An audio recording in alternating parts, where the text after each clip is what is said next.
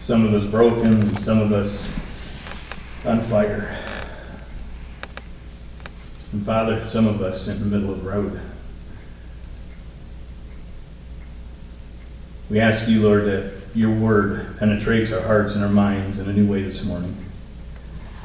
May we be able to see where you're leading and directing us, personally and collectively. And Lord, how you work and how you do things. Father, open our eyes this morning to your word. In Jesus' name, amen. The more I read Scripture each week and get into things and into the Word, to be honest with you, Earl kind of gave me the thought about the message this morning. As we know, he's struggling with his eyesight a little bit. He's been taking steroids for it and trying to get really can't figure out what's going on. But it took me back a few years. Matter of fact, I was in Union City. I took an elderly man to the doctor. His eyesight was going out. And they went and they did the testing, and they found out his glaucoma was bad. Water was building up, and the pressure was causing him to start losing his eyesight. So they had to give him some medication and get things figured out, and he ended up conquering the glaucoma, and he still has the sight today. But I was thinking about just our spiritual lives, how sometimes we're spiritually got glaucoma, and how we are blinded on really what we're supposed to be doing and how we're supposed to be doing it. There's a scripture, and I've used this text in the past about the church, about not really having a vision where they're going or in any aspect. But the more I read about it, it's deeper than that. And I believe it still holds true. But I want to read from Proverbs 29:18. It says, "Where there is no vision, the people perish. But he that keeps the law, happy is he." And the more I thought about this, and the deeper I started looking at it, and how other people have preached on it, he's talking about our spiritual blindness as far as our vision. I'm going to read from a different version here. It says, "Where there is no revelation, the people cast off restraint." That's another version of it. I like the one that we have up here. "Where there is no vision, the people perish." Where I want to go here this morning is I want you to figure out where your spiritual vision is. How God is using the Holy Spirit to give a vision to you about what you're supposed to be doing, how you're supposed to be living your life, how you yourself has taken on a vision statement. We hear about the church, we have a vision statement, a mission statement, different things. But I believe each one of us need to sit down eventually and figure out what is our vision statement, what is our personal mission statement.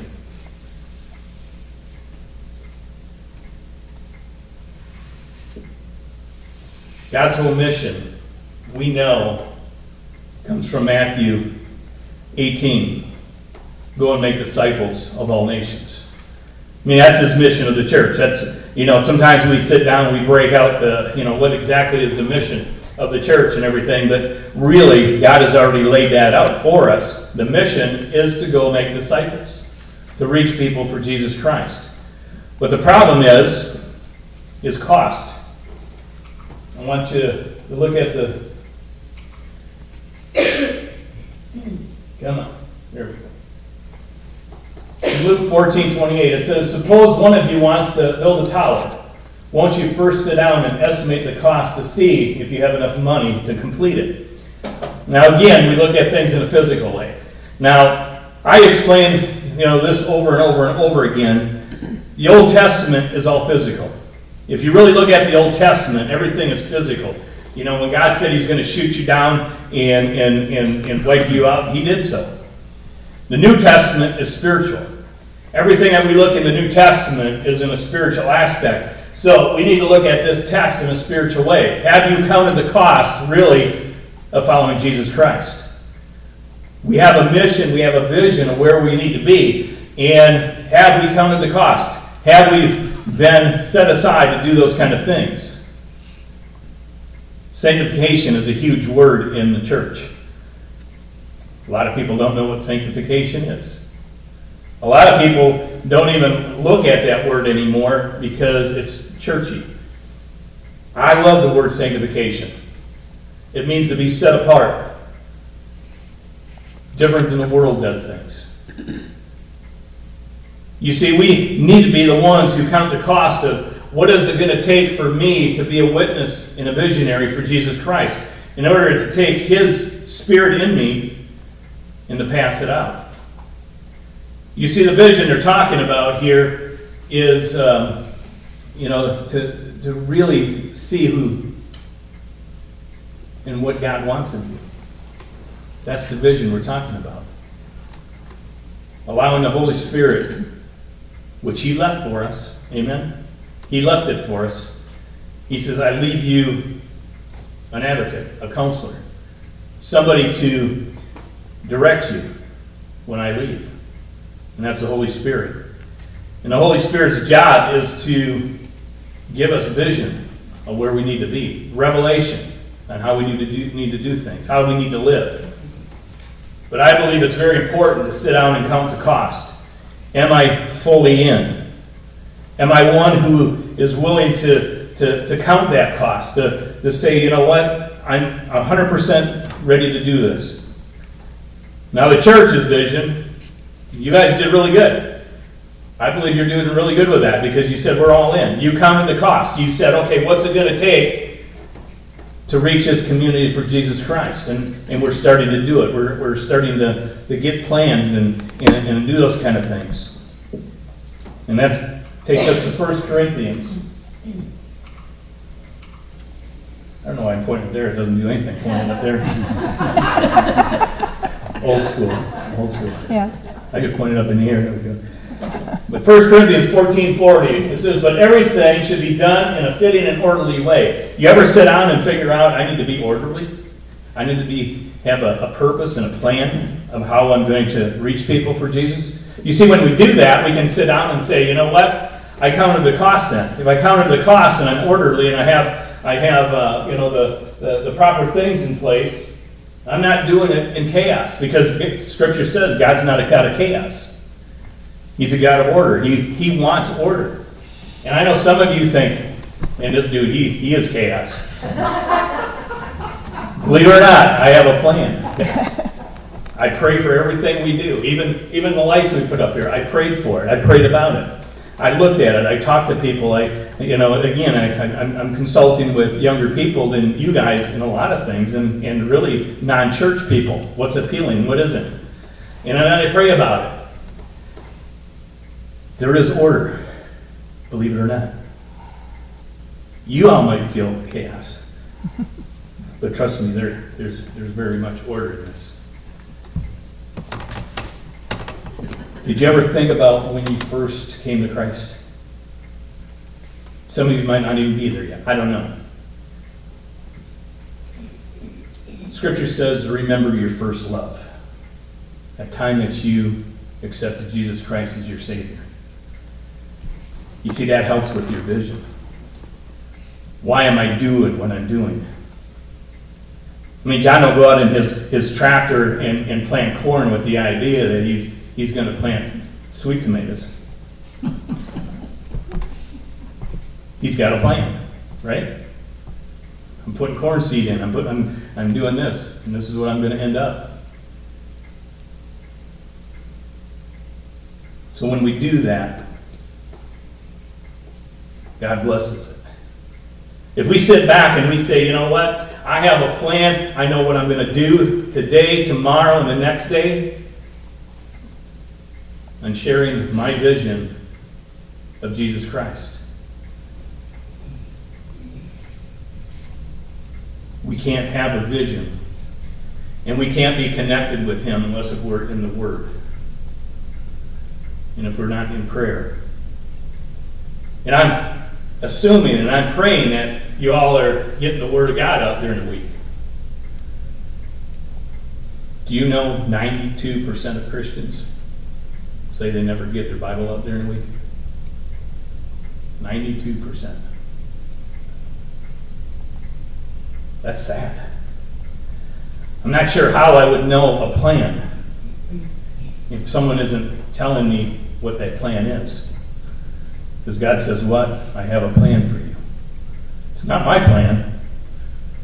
It's God's plan. And see, that's where we mess up, is because when it becomes our plan, it fails. But if we're incoherent and we're in line with what God's plan is, we can take that revelation, that vision, and pass it on. I want to read from Revelation 3:14 through 22. And this is a long one, but I want you to hear the words of this is a letter to Laodicea, and it's powerful. It really takes you back to, again, that first time that you accepted Jesus Christ into your life, and what are you doing with it? It says, the angel of the church in Laodicea write, these are the words of the Amen, the faithful and true witness, the ruler of God's creation. I know your deeds, that you are neither cold nor hot. I wish you were either one of those. So because you are lukewarm, neither hot nor cold, I am about to spit you out of my mouth. A lot of versions say I'm going to vomit you out of my mouth. I mean, it's that sickening to God. You say I'm rich, and I have acquired wealth, and do not need a thing. But you do not realize that you are a wretched, pitiful, poor, blind, and naked. I counsel you to buy from the gold refined in fire, so you can become rich, and white clothes to wear, so you can cover your shameful nakedness, and salve to put on your eyes so that you can see. Those whom I love, I rebuke and discipline. So be earnest and repent. Here I am. I stand at the door and knock. If anyone hears my voice and opens the door, I will come in and eat with that person, and they with me. To the one who is victorious, I will give the right to sit with me on the throne, just as I have victorious and sat down with my Father on his throne. Whoever has ears, let him hear what the Spirit says to the churches. Again, what the Lord has to say to us. Do you remember that day that the Lord came knocking on your door? I'm going to give you a little part of my testimony this morning. Again, you're not ready for the whole thing. Trust me. I want to be here a couple months first. When I first got married, Christine and I, neither one of us went to church. We were trying to figure out who we were as a couple. We had gotten pregnant with Jennifer before marriage, and this was my BC days, before Christ. So we got pregnant with Jennifer, and we ended up getting married, and ended up getting married. We were actually engaged before she found out she was pregnant. But when she found out, instead of a May wedding, we backed it to March so her wedding dress would fit. Anyways, we got married, and we had Jennifer, and I had a print shop at the time, and we were down and out. I mean, things were not going well. And my brother Rick, he kept saying, "Where's your spiritual life at?" I didn't have a spiritual life. I got raised in the church up until I was 13, and kind of vanished. And I thought I had told you guys this, but I was talking to a woman yesterday. But I was raised in a carnival. From 8 years old until 28, I ran those games that ripped you off every time you went. But at the age of 21 is when Christine and I got married, and anyways, the print shop wasn't going so well, and a friend of mine who I played basketball with, his dad comes in. He's a pastor at the Lutheran Church. He said, "Scott, I need a coach for the girls' 7th and 8th grade basketball team." He said, would you do that for me? I said, I don't know. I said, is that at your Lutheran school there? He said, yeah. I said, I don't know. He said, well, he said, I heard that things aren't going so well. He says, we pay a little bit. I said, he got my attention then. I thought it was totally a volunteer job. And so anyways, he said I got paid a little bit. And so I did. And we were about 3 weeks into practice. If you've ever coached or ever been involved with kids, you build a relationship up real fast in 3 weeks. You get to know who these girls are and these, what they're about. And particularly 7th grade girls, they want to share everything. I mean, most of the time I say, I don't want to hear that. But we had fun. And then Pastor Myers comes to me after practice one night. He said, Scott, I forgot to tell you something. He didn't forget to tell me. He said, part of the coaching, he says, you're expected to be in church on Sundays. I said, you sneaky dog. I had no desire to go to church. I had no desire. And the Lutheran church is very liturgical. I mean, they read a lot. They do a lot of reciting back and forth. And I was raised in the Lutheran church, so I was used to it. But anyways, Christine and I are sitting in service, and we're about probably a month into going to service. And Pastor Myers was preaching. I can't tell you what he preached. All I know is God came knocking on the door. And I ended up going down to the altar. You didn't go to the altar in Lutheran church. And I went down the altar and I was bawling, and he comes over during the last song. He says, what's going on? I said, I don't know. I said, I think God's got a hold of me. And he says, I think. He says, I know he does. And he prayed with me. And again, that's not the usual thing at that kind of church. And he prayed with me to accept Christ. And Christine was already there. She was just kind of waiting for me to get my act together. Anyways, we started getting into the church a little bit. At the end of the ball season, he asked me to be the youth pastor for the church. He says, I see some gifts in you. He says, I want to use you for that. And I thought, man, I have nothing. I have no idea. And I shared a little bit how I started youth ministry. We did a lot of bowling pizza and stuff, and not a lot of God's word. But anyways, it was a start. But I remember specifically, I can't tell you the date and time, all that kind of stuff like a lot of people can, but I know it was at service. And I read this scripture, I look back to that. Do you remember back when God knocked on your door? And he continues to do that. He continues to knock on our door, I believe, and he says, you know what? I just want to come in. I want to share my vision. I want to share my mission of the church with you. And that's through his word. And that's how the door is open. You see, if we're not even in the house to answer the door, how can we let God in? So my encouragement today for you is to be in the word. Be at home. And you don't have to be at home. You can be wherever. Be in prayer. Scripture says that. Be in prayer continuously. Without ceasing. Just keep in prayer. Keep in with God. I mean, everything you do, ask God. Lord, do you think I should get my car washed today? Yeah, dirty. He wants me to be clean. Do you include him with things? I know that sounds a little weird, but honestly, I mean, it's a communication thing. It's putting your God in your life on a continuous basis. He's already there anyways. He already sees you. He already knows what you're doing and what you're thinking. You might as well share it with him. Without vision, we perish. The Message, if you ever read the Message, it says those who don't listen are all messed up. That's basically what the Message says. And I like that. It opens up to what we're doing. I mean, if we're not listening, if we're not really seeking that vision, spiritually we just perish. Now, I don't want anyone to perish. I don't. I like to be in his word. But you stumble and you fall occasionally. But I know where to go back to. I know where to repent. I know where to ask for forgiveness. And again, you don't have to come to me for that. You go to your Lord anytime.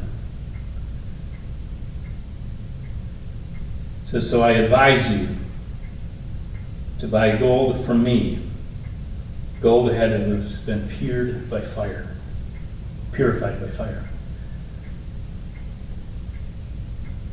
There's a story of in India. There's a young man there that he had glaucoma. And in India, in the back country, there's not a lot of treatment. So a lot of people go blind. They lose their eyesight because of it. But there was one young man, he happened to be at the right place at the right time, and the doctor said, you know what, I think I can help with that. So he took him in and he did surgery. And he recuperated, he ended up with his eyesight. And he was so excited, he went back to his village. And about a month later, the surgeon had a knock on his door. He opens up the door, and here's the guy standing in front of him who he did this surgery on. And behind him, he's holding a rope. And there's 20 guys who are hanging onto this rope who had the same condition. And right there, that guy who was healed, he started a mission and a ministry over there called The Rope. Who was hanging on the rope for you? Who brought you before the Lord? Who's on your rope today?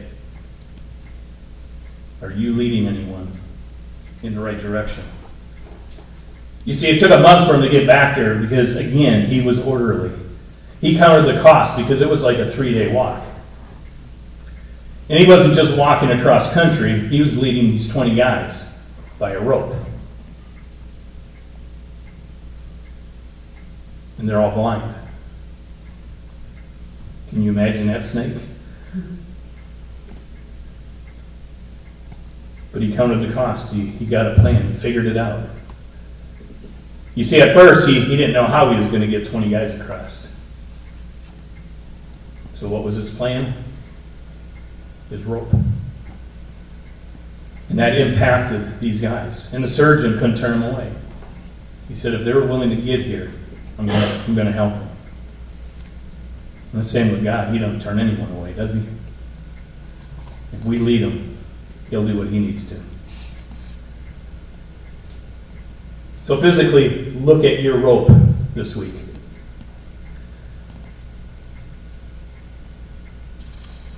Maybe you're on that rope being led. Maybe you're the rope leader. Either way, God's got a plan. He's got a vision for you. So again, who's on your rope? Helping to guide him.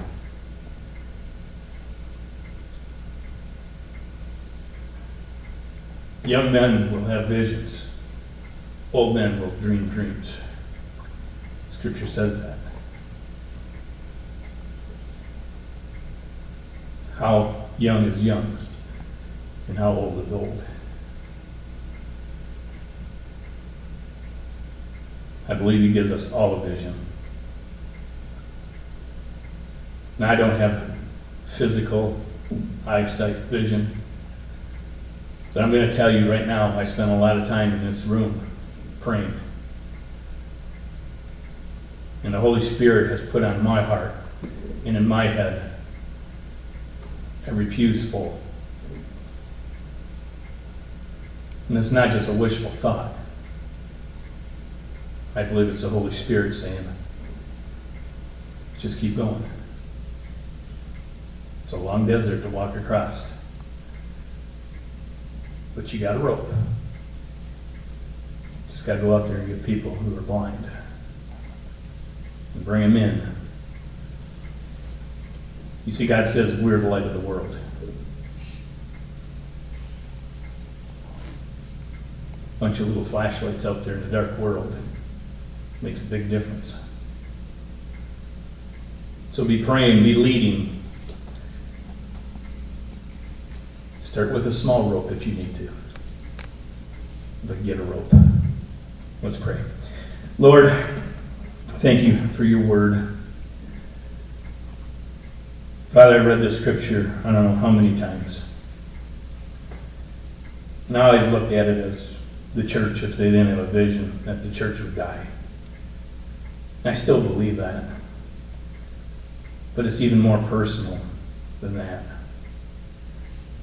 It's each one of us.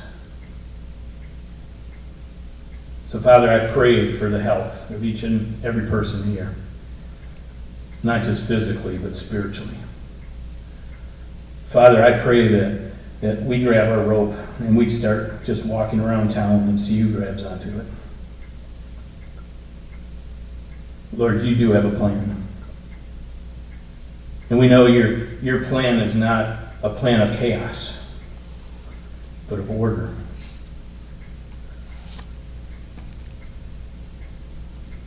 Father, forgive us when we do fall and we fail.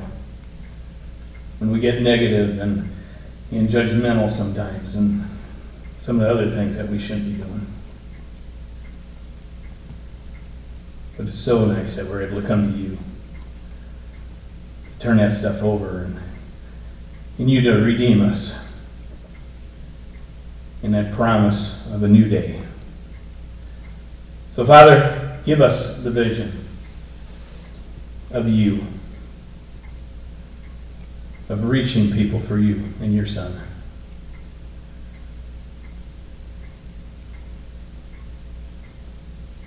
Father, give us open doors and open hearts and open minds to hear your word. And Lord, we pray for our meeting this afternoon as we meet with the other church. And Father, I pray these outreaches, these things that we're trying to reach this community, you use that, Lord. Because we sat down and we did come to cost. It's going to be a hard day. It's going to be a hard weekend. But there's a plan and it's organized and it's ready to go. But Father, let us keep in mind that we're doing this for you, to glorify you and not us. It's not about us. Father, be with us this afternoon. Put that hedge of protection around our families. Our kids, our grandkids some are very a long distance away, some are close.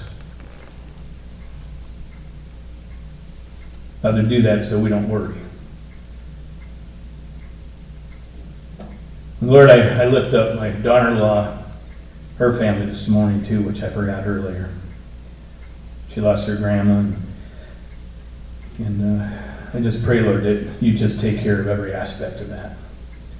And Father, if somebody doesn't know you, I pray your word penetrates their hearts tomorrow. So Lord, be with us now as we close, as we go into our communion time, our quiet worship with you, Lord. Just speak to us. In your name, amen.